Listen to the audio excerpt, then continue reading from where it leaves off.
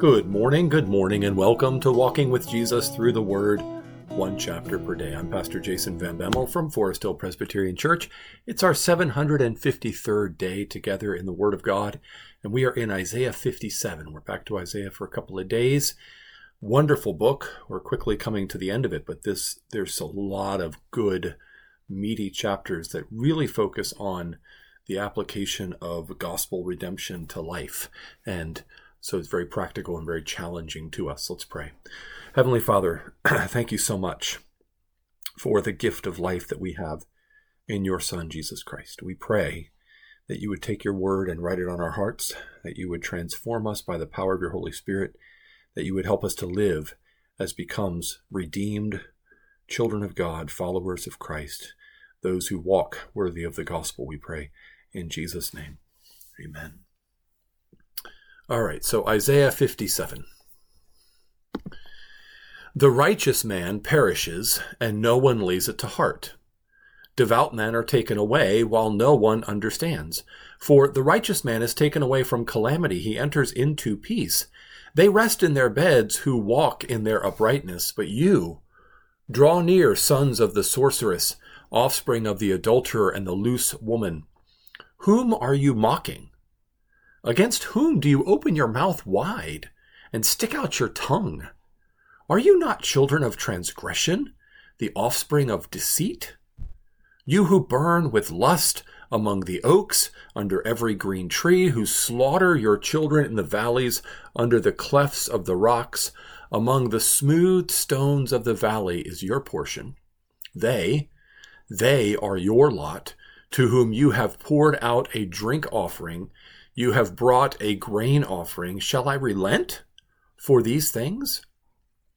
On a high and lofty mountain you have set your bed, and there you went up to offer sacrifice. Behind the door and the doorpost you have set up your memorial. For deserting me, you have uncovered your bed. You have gone up to it. You have made it wide, and you have made a covenant for yourself with them. You have loved their bed.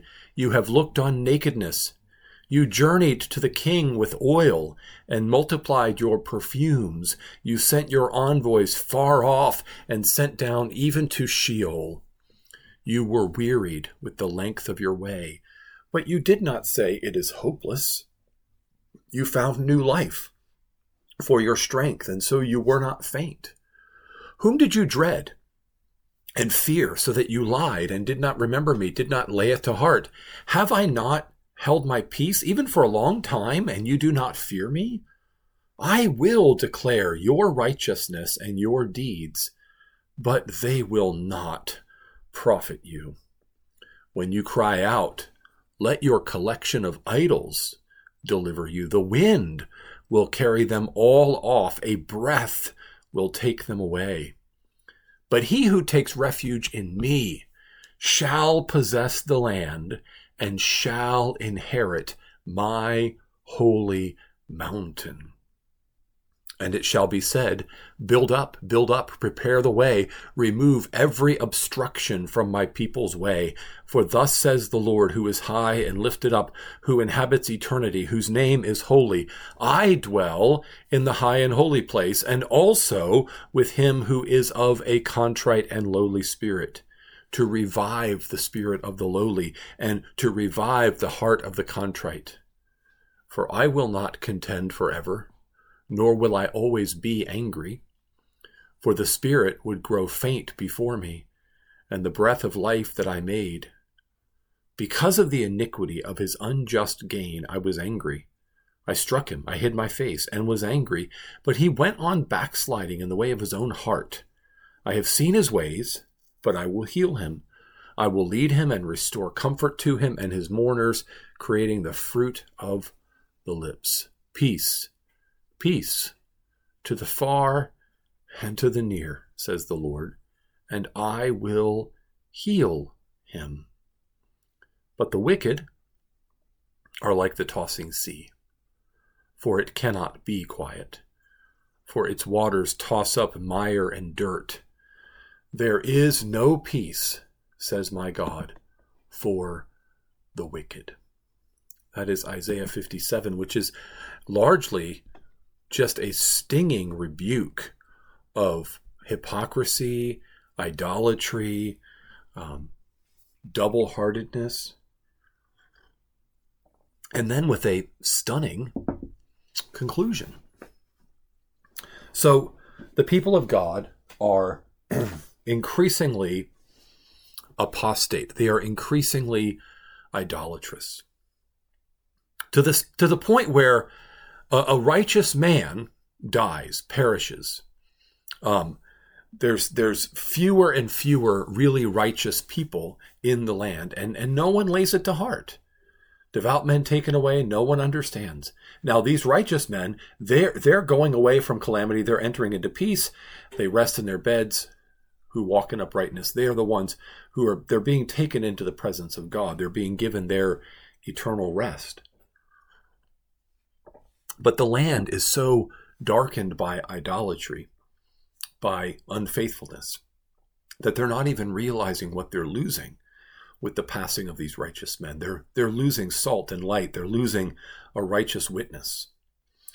So that's happening. And then God summons this wicked group, the sons of the sorcerers, offspring of the adulterer and the loose woman. These people are pagan. They are idol worshippers. They are professing the name of the Lord, calling themselves by the name of God, identifying with the covenant people of God, but they are chasing after idols, sorcery, witchcraft. The offspring of the adulterer and the loose woman here is, I think, spiritual adultery, that they are committing spiritual adultery by worshiping these idols. And they are not ashamed of it. They're not hiding it. They're not humbled by it. They're just mocking and jeering and opening their mouth wide and sticking out their tongue because they don't care. God calls them children of transgression, the offspring of deceit, you who burn with lust among the oaks, under every green tree, who slaughter your children in the valleys, under the clefts of the rock. So one of the things we have to understand, we talk about paganism and idolatry, and I don't think we have a good understanding of how exactly horrible this practice was in ancient Israel. There was often cult prostitution. We get a little picture of this when Judah sleeps with Tamar, when he's on the way to sell his sheep, and he sleeps with her. She's dressed as a cult prostitute. So the idea is under a tree. Trees are pictures of pagan fertility. You would see a cult prostitute, and you would go and you would sleep with that prostitute, and you would pay her money in worship of the goddess. Asherah was the most common fertility goddess of Canaan. And that was supposed to bless your family, bless your crops. Of course, some people just did it because it was a way to engage in prostitution, commit adultery. But then also, it gets worse, because on the high hills, on the high green hills, there are pagan high places. The idea is that the closer you are to heaven, the better your offering will be up to God. And they were slaughtering their children. Archaeologists have uncovered some of these pagan high places in Israel, and they found the bodies of dead children stuffed into clay jars and buried in the ground. So they would offer the sacrifice of their child, and then they would put the child into a clay jar and bury it in the ground as a memorial to that false god. It's horrible. It's disgusting. Sexual immorality, child sacrifice. We say that, and yet we have something very common today, even among professing Christians. And that is, our world doesn't believe in sort of garden variety paganism of old with Asherah and Baal and those kinds of gods and goddesses. Instead, what we believe is in autonomy, especially sexual autonomy. In other words, self-rule. I'm going to be a law unto myself. I'm going to please myself. And so we engage in sexual immorality from a young age with whoever we want to, and we think it's our right. Well, then what happens is people get pregnant. Women get pregnant because of that. And they're not ready to have children because they didn't think, oh, if I'm having sex with somebody, I might get pregnant. I might have a child. That wasn't entering their thought. They were just thinking, I'm having a good time. I'm doing what I want. I'm having fun. I'm indulging my pleasure. And so they get pregnant and they have an abortion. Did you know that a substantial number of abortions in America every year are gotten by professing Christian, pro-life women? That's right.